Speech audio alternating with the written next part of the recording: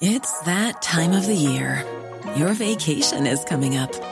You can already hear the beach waves, feel the warm breeze, relax, and think about work. You really, really want it all to work out while you're away. Monday.com gives you and the team that peace of mind. When all work is on one platform and everyone's in sync, things just flow. Wherever you are, tap the banner to go to Monday.com. There's never been a faster or easier way to start your weight loss journey than with PlushCare. PlushCare accepts most insurance plans and gives you online access to board-certified physicians who can prescribe FDA-approved weight loss medications like Wegovy and Zepbound for those who qualify. Take charge of your health and speak with a board-certified physician about a weight loss plan that's right for you. Get started today at plushcare.com/weight loss. That's plushcare.com/weight loss. plushcare.com/weight loss. We're off to the Islandwood Veterinary Hospital in Newmarket, part of the Mill Street Veterinary Group, where our resident vet Jane Pickett joins me. Good afternoon to you, Jane. Good afternoon, Patricia. And you're very welcome. Straight in with questions. Tess has WhatsApped us to say, could you ask Jane, please, are there any offers out at the moment for neutering of cats? I know this comes up every now and again at various times during the year. There's offers on for neutering of cats. Any at the moment? Not that I'm aware of, and to be honest, there hasn't been many of my knowledge in our local area, certainly in the last several years. Sometimes charities will do, let's say, feral cat, so trap, neuter, release schemes, but they're very variable when they happen, and it wouldn't normally apply to, let's say, pets that are owned. That said, it's really important to consider getting your cats spayed and neutered, so whether they're female or male, because we really do need to control the feral cat population that's out there. So each little cat has the possibility to, create several progeny that then go on to get pregnant, and it just spirals. So I think one cat that's left unneutered can essentially be responsible for almost hundreds of thousands of cats that are part of their bloodline. So it's really important to spay and neuter. Speak to your local vet about the options, but the one thing I would say is with cat spaying and neutering, it is a surgical procedure, and a lot of things go into making sure it's conducted safely to keep your pet comfortable, and obviously that the surgery is done in a sterile and safe manner, and that requires a lot of staff, a lot of equipment surrounding it, so a lot of things do kind of contribute to the cost of it. So it's really important to remember that it is a full-blown surgical procedure, and that most vets do really provide quite good value for what we are providing. But certainly ask your vet if there are any schemes locally, and they may know of something in your local area, but okay. I'm not aware of any at the moment. Okay, now somebody sent me on a lovely picture of a fine looking badger, I have to say, very healthy looking badger. Advice please from Jane. How do you look after a young badger that is coming into my garden during the day? I thought they only came out at night, but this badger is constantly foraging in the grass. Can we feed the badger, and if so, with what? And what do you do it is at the end of the day a wild animal? Do you know, Patricia, I'm going to have to put my hands up and 100% honestly say I haven't got a notion. Okay. It's not something I've encountered before. Certainly badgers are very private creatures, and they tend to kind of muddle off and do their own business and stay as far away from humans and civilization as they can. So it wouldn't be something I'd have any particular experience in, so I wouldn't want to give out the wrong information. Now I can try and find out a little bit more for next week, perhaps. Please but do. I wouldn't want to say the wrong thing. So maybe check online, wildlife department or something. Somebody might, because I know with hedgehogs it's dog food, isn't it? They suggest or. Yeah, so it's cat food essentially. Cat food. But with badgers, I know they do eat a variety of different things, but what would be, let's say, nutritionally appropriate for them, I wouldn't be exactly certain without doing a little bit of research. He would, just in the photograph I've seen, he does look very healthy. Sometimes we can leave wildlife alone, because I know I did an interview about that earlier on in the year, about people picking up wildlife thinking that they've been abandoned and they hadn't, and you can actually cause more problems, and people are doing it out of kindness. Exactly, and we see that quite a lot. Let's say with members of the public bringing in, let's say, wildlife that might be in distress, and sometimes they are very much in distress, and we're very appreciative that they have been brought in or brought to the attention of the relevant charities. But sometimes I think it's really important just to maybe double check online, do a little bit of Googling, be mindful of the source that you're using online for the information as well, that it's reputable. But sometimes, depending on the species and their age of development, there are sometimes where they can be left and kind of left away from their mums and dads, particularly young, and that's a way of kind of teaching them to cope with the outside world for brief periods.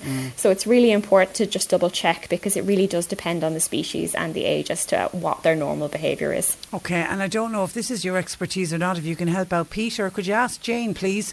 We have been given a snake. He was fed before we got him, but he just won't eat. We have bought rats for him, but we've had to throw them out after a day because obviously they went off. Oh! Are you expertise in snakes? Exotics is not my mainstay of clinical practice, let's put it like that. Okay. What I will say is that snakes, some species, they are fed very infrequently, and they kind of won't eat unless it is kind of they physiologically need it. It's very variable by the species, so without knowing a bit more detail about the snake itself, and to be honest, on my part, a bit of research about that species, I wouldn't be able to give an honest answer. What I would say is speak to your local vet. If exotics is something they're comfortable with, then fine, but to be honest with you, a lot of vets in general practice, it wouldn't be our area that we would feel comfortable with. It's generally something that, let's say, somebody with advanced qualifications would feel more at home with, but they may be able to refer you on to somebody who has, let's say, extra qualifications or more experience with exotics. So it's really important to have veterinary care in place. But that, generally speaking, does happen with some breeds of snake. They'll only eat maybe once a week or whatever. It could be just that he's not hungry yet. Now, why somebody I'd love to know the bigger story behind that. Who gave you a snake? Good God. If somebody arrived at my door with a snake. Anyway, let's leave that aside. My cat, says another listener, is going bald just around her eyes. An 8-year-old cat. What could be causing that? Okay, so bald just around the eyes is actually quite an unusual presentation. It could potentially be a problem with the eyes themselves, and there might be kind of some itching, scratching or face rubbing going on in that region, and it's manifesting as hair loss. But there are some actually interesting conditions that are primarily to do with the skin that can cause hair loss periocularly, so just around the eyes. And sometimes they can be defects in how the hair grows and maintains, or sometimes it can even be hormonal. So this could be very simple, could just be associated with the eyes and would certainly require veterinary attention, or it could be a bit more of a complex dermatological condition. This is one I would definitely visit your vet about, because that doesn't sound normal at all, and getting to the bottom of that might be a little bit of a challenge, but I'm sure your vet will be able to help you there. Michelle in Bandon, my dog got a bite from a tick. It was about 10 days ago on her ear. But now I'm fearful that the tick's head is still in the ear as a lump on the ear has developed. What should I do? It's a 6-month-old pup, a Tibetan Spaniel. Okay, so the first thing I would do is I would say if 10 days on there is a bit of swelling at the site where the tick was removed from, I would visit your vet in this case. It may be that there are head or leg or mouth parts remaining inside the skin that are causing a local tissue reaction. Sometimes as well these kind of post-tick bite inflammations are quite prone to getting infected as well, and sometimes they do require medicine to try and settle that infection or inflammation down, and sometimes not. I think without seeing it, it's a little bit difficult to say, but what I would say in the background of all of this is well done for recognising that there was a tick there. But the really important thing to do is make sure that your background preventative care for ticks is up to date. So I would normally recommend, particularly in our local area, there's lots of beautiful woodland, beautiful countryside. It's something we're blessed with in this country. And it is a hotspot for ticks. So I would say that every dog that goes out and about, if they have any contact with anything that's not, let's say, a purely urban area like a city or a town, if they ever visit the countryside, they should definitely have tick cover as part of their routine preventative parasite treatment. So speak to your vet about getting that sorted to prevent any further problems, because ticks can actually cause quite a lot of serious diseases. So things like babesiosis, ehrlichiosis, so lots of really serious infectious diseases can be transmitted by ticks. So it's really important to make sure that you have preventative care in place to minimise the chances of that happening to your pet. Okay, Laura's 2-year-old Labrador has gone off its food for the last 2 days. Is drinking, is alert, seems to be in good form. Could it just be a bit of a tummy upset? It could just be a bit of a tummy upset, and if he's otherwise bright and well and drinking, then that's a little bit reassuring. However, 2 days is kind of tipping the point at which I begin to get quite concerned, really. Usually with dogs and cats, it can take quite a lot for them to actually just 100% go off their food, because they're kind of pre-programmed to really just make sure that they're always eating.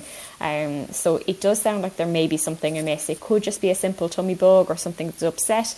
But if he's showing no other outward signs and he doesn't start eating today, I definitely would start thinking about visiting your vet, just to make sure that there's not something brewing that's going to cause problems later.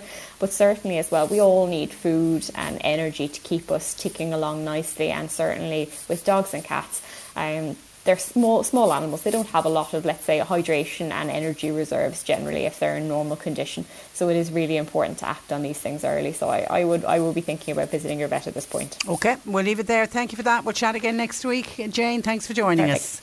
Good afternoon. That is Jane Pickett of the Islandwood Veterinary Hospital in Newmarket, part of the Mill Street Veterinary Group.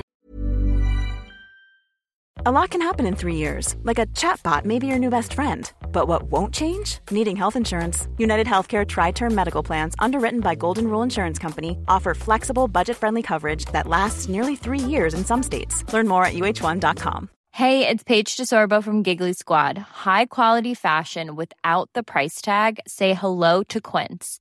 I'm snagging high-end essentials like cozy cashmere sweaters, sleek leather jackets, fine jewelry, and so much more. With Quince being 50 to 80% less than similar brands. And they partner with factories that prioritize safe, ethical, and responsible manufacturing. I love that. Luxury quality within reach. Go to quince.com/style to get free shipping and 365-day returns on your next order. Quince.com/style.